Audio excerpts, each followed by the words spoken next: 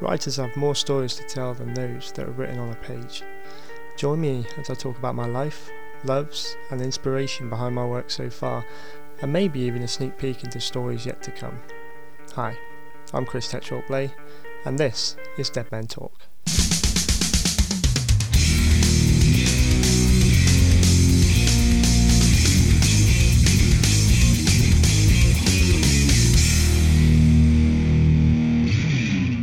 Welcome to another very special episode of Dead Men Talk, and I mean this is for more reasons than just one. This is a very, very special episode for me because, as you'll see, this will really hark back to one of the main reasons why I started this podcast in the first place.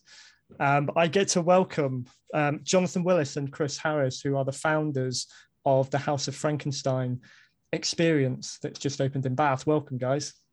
Hi, Chris. It's lovely to be here. Lovely to have you. And just to kind of touch on, sort of give a little bit of background, I suppose, to why, as much as your attraction is amazing and what drew me to it in the first place and why I really wanted to get you on. I'm a horror writer as well. And obviously, like many horror fans, writers, whatever, Frankenstein played a big part in inspiring me and influencing where I wanted to go with my writing. The reason I started the podcast is because I wanted to tell my stories behind the stories. And what you guys have done with House of Frankenstein is you're doing exactly that with probably the biggest gothic horror story ever. So it's very fitting, especially on Friday the 13th as well, that I get to talk to you. So I guess really just to start off is kind of taking it right back to the beginning before we get to the actual, the House of Frankenstein attraction itself. Is where did your relationships begin with the story? So where did you discover it and develop an affinity with it? Chris? Wow. Well, me, look at us. We're of a certain age. So I mean, I sort of grew up with Hammer House of Horrors and sort of obviously sort of the Boris Karloff. Well, I didn't grow up with the Boris Karloff film, but I was familiar with it. But so my interest in Frankenstein, I suppose, started then with the sort of probably with the derivatives, not the original story, whether it was Boris Karloff or I said the Hammer films particularly. So, but I think it's a strange one, Frankenstein. Whoever you are, you're aware of it in some capacity. And I think even if you're not a horror fan, there's a certain affection towards the creature because he just plays out throughout the whole of the world now in terms of popular culture. He's so prevalent everywhere in advertising and marketing and clothing and wherever it is, he's there. So but mine was probably Hammer and Boris Karloff. Oh, cool. My part of my history, I mean, me and Chris have known each other 30 years. More than 30 years. But my part of what I ended up disappearing into is making in horror movies. So we've made a lot of low budget horror movies for Sony Entertainment, and but we have never made a Frankenstein one. But that could come at some time. Chris and I met in the theatre, so that's part of why the attraction is theatrical. It's like going back to our roots of the theatre. And then we've both done film and video, and there's elements of that here too.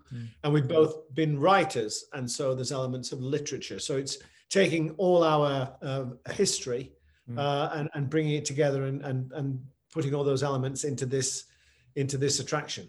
Yeah, brilliant. So going from obviously your love of the story and way back when, before this was even an idea, how did this idea come about then? What kind of, aside from your love of it, I suppose, what did you think, why did you think it required to be, put out there in an attraction like this? Well, first of all, Chris, we obviously get together regularly. Chris came to Bath about 12 years ago. I came 7 years ago. And I think it was just a meeting in a pub over a pint, and Chris saying, "Did you know that Mary Shelley wrote Frankenstein here?" And I didn't, and a lot of other people don't. I didn't. Yeah. But, So it was a revelation, and then you explore that a little bit, and there is a plaque now to that event from 1816, in where the Pump Rooms is now. She was at this property called Five Abbey Churchyard, where they took lodgings, and that's where she wrote Frankenstein. And there's but that's all there is. There is nothing else to celebrate the fact that that novel, which is one of the 100 best, most influential novels of all time, a novel that's never been out of print from its first printing and is considered the world's first science fiction novel, was written here, and there was nobody celebrating it. And so when Chris mentioned that, it occurred to me that opening an attraction in celebration of that was something that we simply had to do.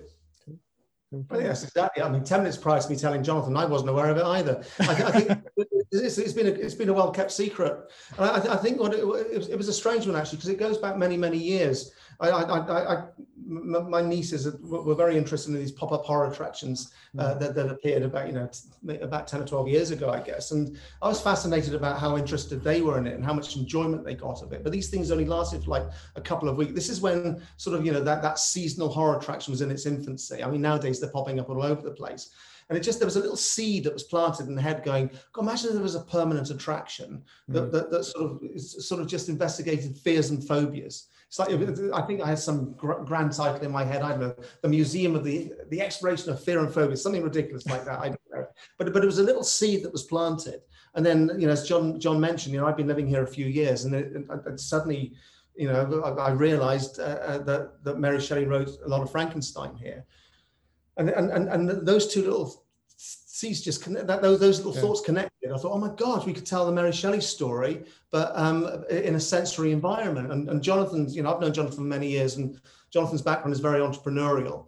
I might sit an idea for a very long time, and Jonathan acts quite quickly. And so we just chatted through this idea, and the more we talked about it, and the more we found out about Mary Shelley and started investigating it, it just seemed like, how has this not been told anywhere? Why has it not been told in Switzerland, where she started it? Why not in Marlow, where she finished it? Why not in Bath? Why not in Bournemouth, where she's buried? Or anywhere in the world where Frankenstein is celebrated? No one's thought of it, and it just seemed like this is the perfect place to do it. So this is the first of its kind. Am I right in saying? Certain Mary Shelley, brilliant.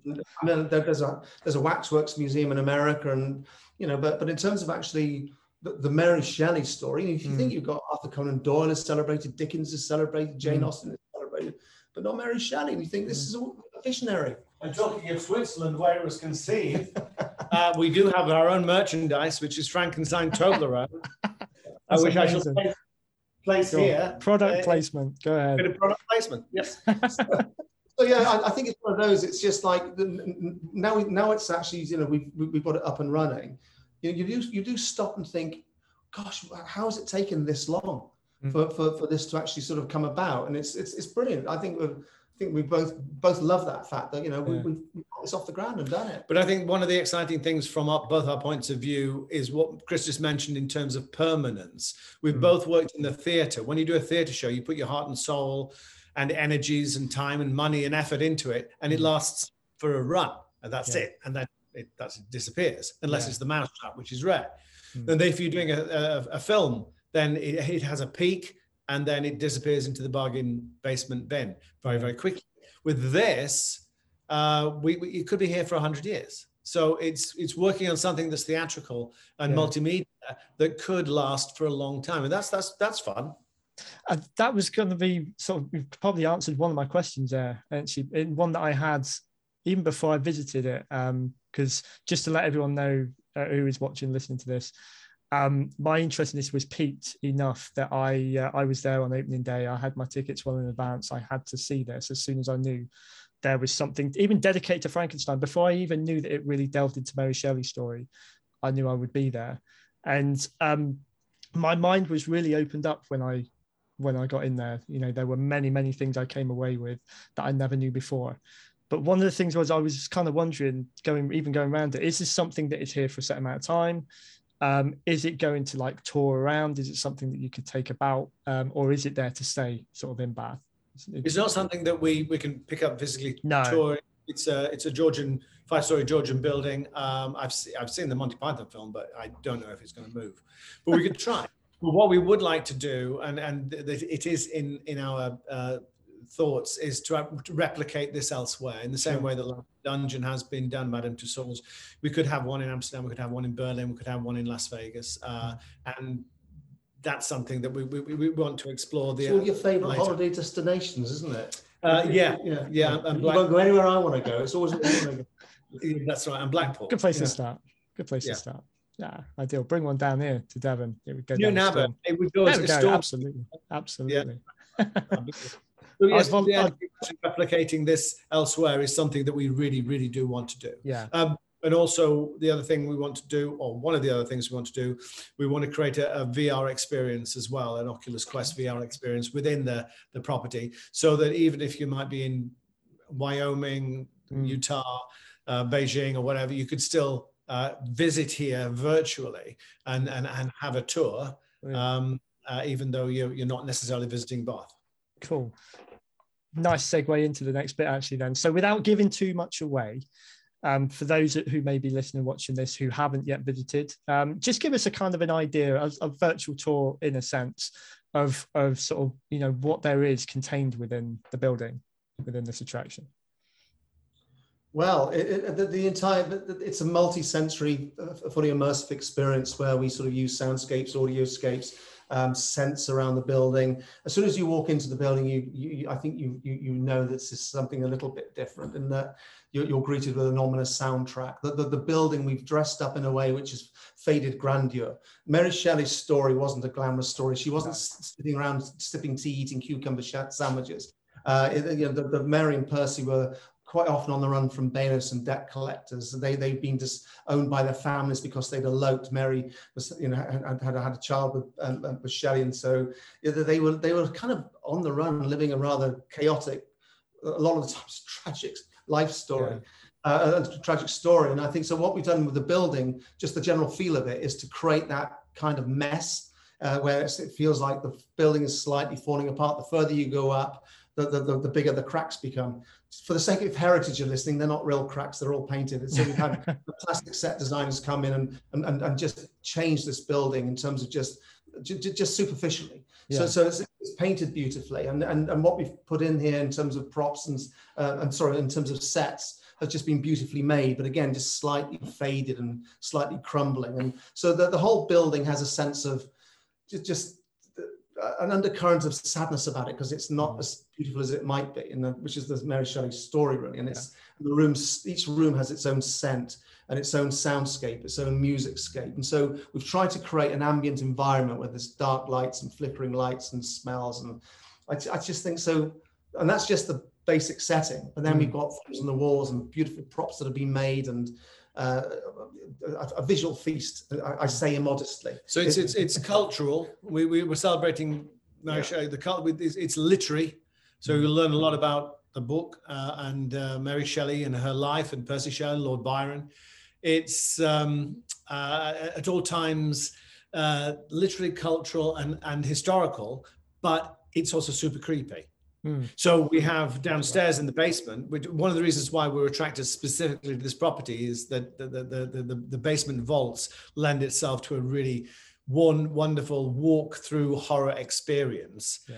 So it's a 5-story Georgian townhouse. You go up, you learn that there's Mary origins. There's an area where you learn about the genesis of the book, about elements of where Mary has been inspired by death. There's a laboratory where with our pièce de résistance, 8-foot animated creature, which we'll come to in a minute. Yeah. There's elements of popular culture. There's a small cinema screening room where we show the original Frankenstein film from 1910, which is a silent movie, 16 minutes long. And then down in the basement, you go for the proper scare, and then you come in the shop for the merch. But a beautiful thing that we've managed to be able to create is our creature. Yeah. Because when people think of Frankenstein, they think of Boris Karloff. They think of the green skin, bolts to the neck, flat-topped head creature. Yeah. But of course, that was just Universal Pictures interpretation. So we went back to the source material, went back to the book, and looked at what Mary Shelley wrote about what her creature was.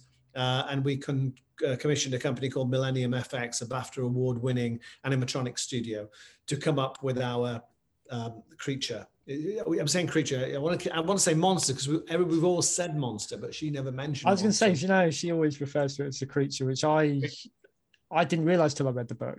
You know, Yes. I think, yeah. And that and people find that very arresting because it breathes, it looks at you, it has expression. It's within this lighting scape, it's within this theatrically dressed. It's wonderful soundscape that Chris has come up with.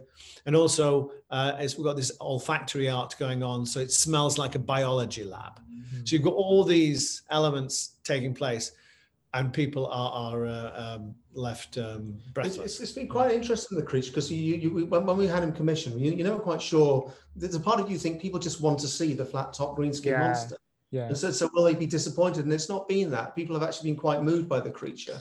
They suddenly, and this is when in the early genesis of this, when we were talking to Millennium, as you pointed out very quickly, the designs initially started feeling like a monster, and it's like Victor Frankenstein never created a monster. He's trying to create the perfect human being, and it just turned into a monster from people's perceptions. But and I think that's it. We wanted humanity to come out of the creature. So as you're looking at it, this is a person who you just think must be in quite a lot of pain. Yeah. These open wounds, and you just think, and I think that the humanity comes out of it as well. So I think it's a really strong creature we've made. It's an amazing bit of work, and even though I knew to expect that at some point, because obviously having the hints on your Facebook pages and that was happening, even when you see it, you don't really realize how powerful that's going to be. And exactly, looked as human as you can get in circumstances like that, I suppose. It's an amazing bit of work. We also have a 7-foot green monster as well, so hopefully no one will be disappointed. No, but I for one, going back, Frankenstein I discovered it through movie form. The first that I ever knew really of Frankenstein was Kenneth Branagh's 94 movie adaptation. It's always remained my favorite adaptation. I can go to the classic, Karloff ones and that, but for whatever reason, and knowing actually since that is the one that they consider closest to the book as well, I think I couldn't really ever replace that. So seeing your creature looking more along the lines of what I was familiar with in that film, I suppose. We have a pinball machine. Yes, I know. The 94 film. Again, when we got to that floor, where you've got this room just kitted out with all these, bits of memorabilia and everything, and then I saw that, and it took me a moment to really realize what it was actually depicting. I was very jealous, very jealous. Where did you acquire? How did you acquire that? Just being nosy. Well, in the quest of actually finding bits and pieces to put in this attraction, I had sort of searches all over the place, and little bells would go off on my computer saying something's come up on wherever it is. I don't know. This happened to be Gumtree, I think. Okay. This Gumtree, and it was a gentleman in Rotherham. Was it Rotherham? It was South Yorkshire. Yes, and so yes, he had this machine, and I got an alarm, and I immediately called and said we have to have that, and he very kindly brought it down himself. He couldn't bear to let a courier bring it. So he was delighted that when he arrived here, thought, "Oh my gosh, I can't believe where this is actually going to end up." So it was. I must actually. And it's one of the most popular things. Yeah, people love it. Partly because pinball is addictive. It's fun. But another reason, you don't see them around anymore. No, my kids, I've got older kids and I've got younger kids. My younger kids come and they just throw away their iPads. They want to play this pinball. They've never seen one, and it's just tactile and fabulous. Yeah. I was kicking myself really, because I got in that room. I didn't realize it was like a fully working one that you could have a go on until I was just about to come out, and then there was somebody else who had gotten behind me who then had a go, and I was like, aha. Chris, come around again. We'll shut the whole thing. You can spend a whole evening drinking Bloody Marys. Yeah, that sounds good. That sounds brilliant. Yeah, I'll take you up on that at some point. Absolutely. But going up to so moving across just for a second into the popular culture side of Frankenstein, and again, everyone is familiar with the imagery. Yes, the green skin flat top version, like you said. How do you feel, or why do you feel it's been so popular? How it's been taken so many different directions across the years. What is it about the story that you think is caused that to happen? I think it's partly because it's as relevant now as it's ever been, and it always will be. We talk about Frankenstein food. We talk about AI. We talk about people in Wuhan laboratories messing around with viruses Yeah. and piecing these things together. It's around us all the time. And people, I mean, there was Donald Trump. They were trying to sue Donald Trump, or Donald Trump was trying to throw something out, and he went to court, and the judge called it a Frankenstein lawsuit or something. It's just something that has been kind of hacked and pieced together. Yeah. That word is It's part of the language now, isn't it? Yes, it's absolutely. Yeah. But I think that's exactly what it is. I mean, the Frankenstein book was the first book that actually questioned when science goes wrong. And that's why it's actually sort of remained. I mean, but even in the 1800s, it started being used as a metaphor in terms of politics and satirical cartoons and stuff, politics and religion and whatever it may well be. And that's the reason it's endured just as more than anything. Is that as John says, that's the key point. It's relevant as a metaphor for so many different things. And it's a great book. It's also about, you know, it's that thing about it's a human story as well. Yeah. It's survived for many, many reasons. But here, I mean, we were focusing on Frankenstein because that's the hook. But of course, we also feature an awful lot of other things that Mary Shelley wrote. And one thing that we discovered, obviously, we put this whole thing together during a pandemic. But one thing we discovered is the Last Man. The Last Man. I know. Which she wrote in 1826. I bought this off the back of visiting House of Frankenstein, I will say. So, which your listeners, readers, viewers might not know, but it's to do with a global pandemic set in the 21st century and the economic collapse of the world. The only downside, everyone's traveling around in hot air balloons, but you know, she could have get past that. No, Bristol Fiesta this weekend. Yes, of course, maybe she was. That's true. But you know, she's an extraordinary person. I think just also going back to something you said earlier on about, you know, you setting this up about what motivates people to write something. What we're doing here, we're not just telling this huge story of Mary Shelley. It's very much focusing on, we're telling the story, but it's also focusing on what inspired her to write it. Because clearly she didn't just get an idea and write a book. There were components that actually fed into that. And you know, she was a visionary. She did have, the way she thought about things generally was obviously a key component, just in terms of obviously her thoughts on The Last Man. But you know, the key elements here in terms of her mum dying at an early age and the death of one of her children and her interest in science and you know, her dad's, you know, she was self-educated, Mary. She didn't get a formal education, but all these sort of components that fed into it. But as I said, but within that, within the things, the components that actually fed into her coming up with the story, here was still an extraordinary person who had the foresight to sort of think beyond her own world. And let's not forget, she wrote Frankenstein when she was 19. It's impressive, isn't it? Yeah, I mean, looking at what you learn from that first part of the experience, where you really learn about her background, you know, her parents and the tragedies that she lived through early on as well. Again, I never knew any of that. I've not even, I don't know why, but I've not even been compelled. I love the story to death. I've not even been compelled to delve into her story before, you know, visiting House of Frankenstein. It's easy to see, I suppose, how her life maybe shaped her towards this sort of genre. But still, you know, and also in a time when female writers were largely overlooked as well, because I believe, you know, part of it, she released it without her name on it for fear that it wouldn't be taken seriously. The first edition of 500 copies. Well, you probably read that critics board then, the very pompous critic who couldn't believe that one of the failings of this novel is that it was written by a woman. It's this unbelievable quote. I can't remember off the top of my head. It's an unbelievable quote. It's just this pompous fool who made this horrible sort of just dismissed this book because it was written by a woman who's long gone and nobody knows who he is. And 200 years later, everyone's talking about this book. No, she's a great character. Why do you know, have you got an idea why, or have you found out any reasons why her story largely hasn't been told until now? I don't understand it myself, because you just think it's you know, in most lists it's regarded as one of the most top 100 most important books in English literature. She's a, you know, an incredible figure really, in terms of, you know, as you said, the first science fiction novel, one of the most famous horror stories. I don't understand it. I just think it's one of those things that I think this is why the success of this really is just like, how has it not been done before? You know, so this is, you know. It was, I mean, and going back to what we mentioned earlier, when Chris mentioned it in the pub and literally just mentioned it. And from my perspective, it was a total no-brainer.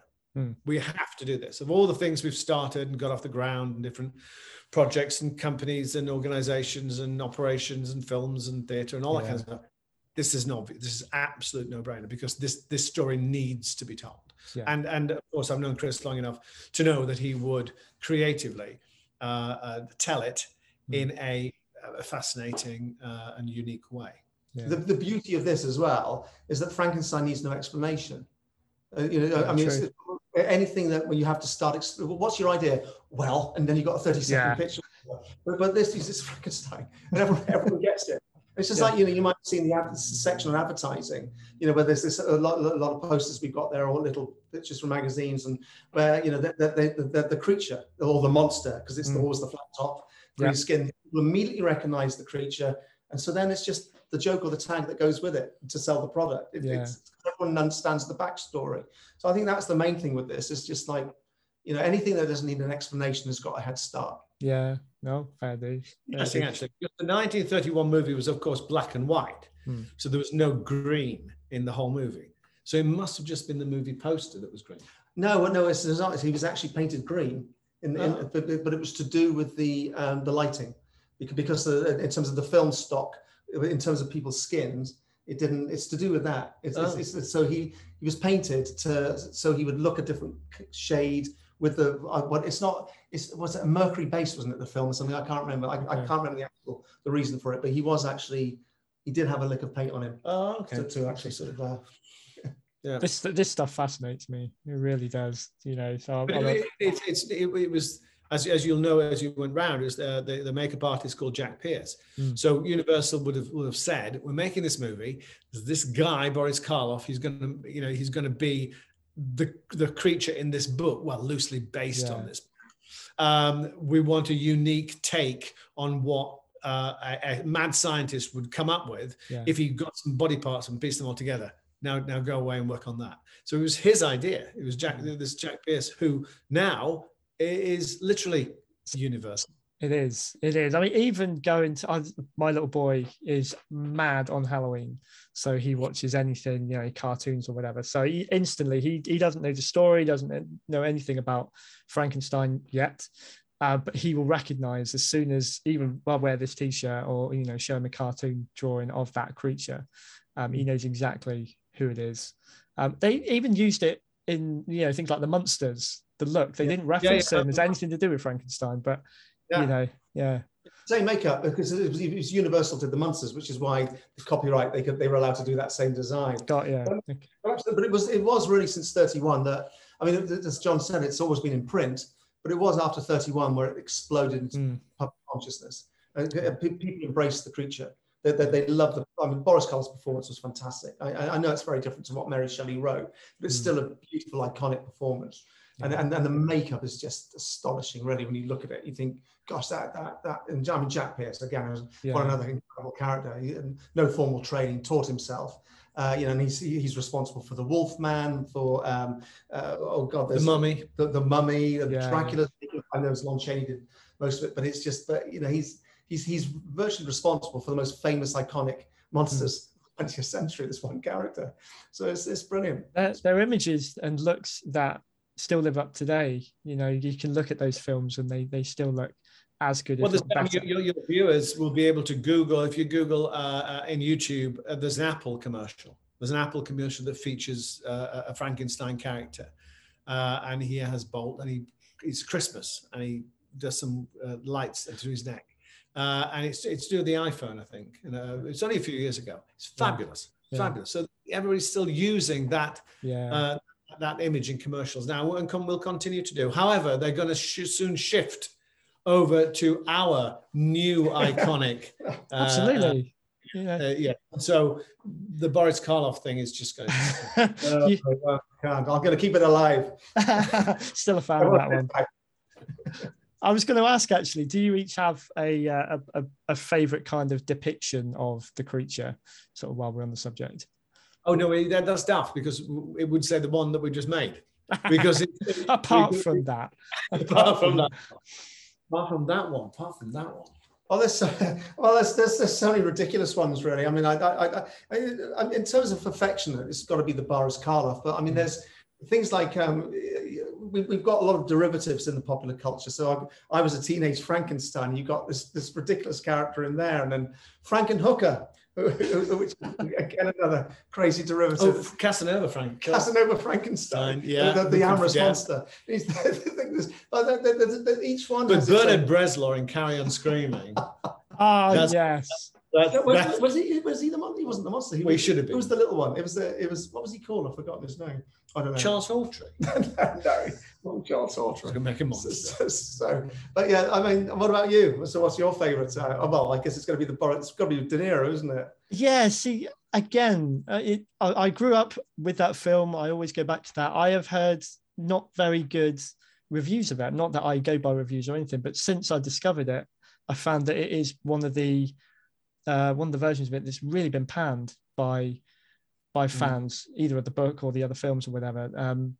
I guess I have got a soft spot for always, the classic Karloff image is always going to be what comes forth first in my mind. But yeah, I mean, I think just for loyalty to the book, in terms of movie representations, De Niro. I don't think there's anyone. I'm a great fan of Kenneth Branagh anyway, since that film, and I love all the stuff he's done. But I don't know if anyone else has nailed the story as well as him yet. Or Kenneth Williams. I mean, Kenneth Branagh, Kenneth Williams. I mean, they're very similar characters, really. Yeah. There's obviously something in the name, isn't there? So yeah, we had a lady come around today who's part of a tourism company from America, bringing tourists to Bath, and she was saying how Americans think Frankenstein is American. Right. It's Universal Studios, but of course Mary Shelley was English, and Boris Karloff was English. It's as English as it gets, but yeah. It's the Herman Munster and the Addams Family and all. That's it. Yeah. Oh yeah, because Lurch as well. Yeah, he was very much in that vein as well, wasn't he? Yeah. Forgetting him. Yeah. Lesson. So just touching on a couple of other questions I got noted down here, really. So, what do you feel are the most interesting things that people have or will learn from visiting House of Frankenstein that they may not know before they come through the door? The creature. I think they'll leave going, okay. Well, two things really. One, actually, Mary Shelley was pretty extraordinary, a great character. I think that the creature was, very different to what they expected. That the creature could talk, was educated or self-educated, and was sensitive. So I think that's what I would take from it. It's difficult to speak seriously when I've got. Yeah. The Thing. What was that in the Addams Family? The Hand. There was a thing. Yeah. So it's just, this is real. This one's real, actually. So. I've only just noticed. Sorry. I think that's one of the things that we've all enjoyed about piecing this together is it's been fun. Yeah. All the people that we've worked on, I remember the prop makers who have created all these things and things around. We thanked them for doing all the stuff that they've done and going above and beyond. But they turned around and thanked us. That'd be brilliant. I think this is the point of it. You approach this with your own vision. You've got an idea, and I think that both of us, you just got to accept you have to value other people's thoughts. Yeah. And then people contribute something, you think, oh my gosh, that's better. That'll move it in that direction. And so we were always willing to listen to people's ideas. And this is what it is. This is not just one person's idea. This is a lot of people, a lot of creative people's ideas here. But that's just actually sort of made something, I think, quite special. And I say that in modesty because it's not, I can say it because it's not me. This is a lot of people. Yeah. I'm speaking on behalf of them. They've created something beautiful. We did a poster, a kind of a poster, iconic, and we've done it quite like a film poster because what we put together is quite theatrical in that respect and filming. And we had to put a list of all the people who have worked on the project and contributed in certain ways. There's about 50 people.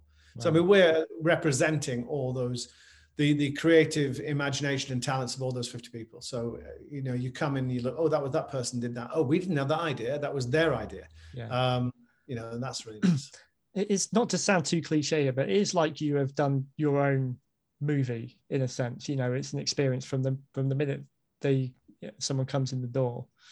They live through this story as they go through. So I think that, yeah, that movie poster image that you're talking about, I love the imagery that you've got. Sorry, I will flash some more up. Hold on. But you know, oh yeah, that was done really well. It's fantastic. You know, it captures all the, dare I say, magic, if there can be magic in this story. And I think the staff love doing, because they're quite theatrical as well, and they love attending to the visitors and acting throughout the whole process. So one of the things that we will do over the next couple of years is actually make a movie here. We want to do Fright in the Museum or whatever it may be, and actually make a film. It's already dressed. I mean, the set's there. Yeah, you've done the work and the hard work already, and especially with the creature. If anyone wants to take up that image, like we mentioned earlier, and run with it, you've already done the work for them. You know, so yeah, there you go. So just to finish off, just one final question then, sort of the future of where House of Frankenstein can go. You briefly touched on it earlier that, you know, you'd like to open up other sites that replicate it. Is there anything else that you would love to do with this, which kind of takes off any kind of like spin-off, you know, attraction or project? Next week, we're going to see a bus. So we're working with the Bath Bus Company and to do a fright bus. We're seeing an old route master that they're going to provide. We're going to work in conjunction, and then we're going to do a 1.5-hour tour, Bath and Bristol, in an old route master where things happen throughout the whole tour. So we've got that going on. We also want to open some accommodation. So we're looking at accommodation locally to here, where we will have themed Gothic sleepovers, Scare B&B, and you know, people can choose mild, medium, or hot experiences. Every year we're going to have a monster ball, so we'll take over the assembly rooms or whatever, and everybody's going to get dressed up, you know, like Elton John dressed up, and we'll dance to the Rocky Horror Picture Show and the Monster Mash. Wow. So we've got lots of those elements and other assets we want to add. But prior to that, at the end of this month, our escape room's opening. So we've got at the top of the building, we've got a dedicated escape room, which is Victor's Lair, and that's really you're locked into the room. You have an hour to get out, or you become part of Victor's experiments. So it's a quest to find body parts. We did it. Neither of us have ever been in an escape room before. Okay, cool. We loved it. We absolutely loved it. Well, I panicked. Even though there were 3 of us who can't see without glasses, and we only took 2 pairs of glasses. Oh no! So and it was quite dim, but it was a very exciting experience, and we managed to achieve it with 2 minutes to spare. It was great. There you go. I cheated though, didn't I? Did you? I think I cheated. Well, you shouldn't tell me that. But no, it was good fun. It was good fun. So that's opening at the end of the month. In 2 weeks, yeah. Awesome. Brilliant. Listen, Chris and Jonathan, this has been fantastic having you on. Thank you so much for your time. You're welcome. Lovely to meet you. And we can't see your viewers, but I'm sure they're lovely. I'm sure they are. Yes, they are. They keep coming back. So that's all I can ask. So just thanks for having us on, and we'll hopefully see you here again sometime. I'll send you through the new trailer we've just made. It's been made by our film director colleagues. It's do that. It give your viewers a flavour of what's inside, other than the merch room. And I will definitely stick that out. So just before I let you go, just let everyone know. I mean, they'll have no problem finding you if they were to type in House of Frankenstein. But just confirm where they can find out more about the attraction, where they can book tickets, everything like that. Feel free. Luckily, when we first came up with this idea, we were sitting in the pub and we checked whether the domain name www.houseoffrankenstein.com was available. Strangely, it was. So that's where you'll find us. And it's at 37 Gay Street in Bath. Awesome. Thank you guys again, and wish you every success with it. Thanks, Chris. Thank you for bringing it, to bringing it to life. I, for one, can vouch for how amazing it is. Everyone can implore. I've been telling everyone about it since I've been there as well. So continued success, and I'm going to be very, very intrigued to see where this can go and all those projects that you've got sort of in the works. So good luck with them all. Great. Thanks for your interest. Lovely. And support. No worries. Take care. All the best. Thanks. Bye. Cheers. Bye.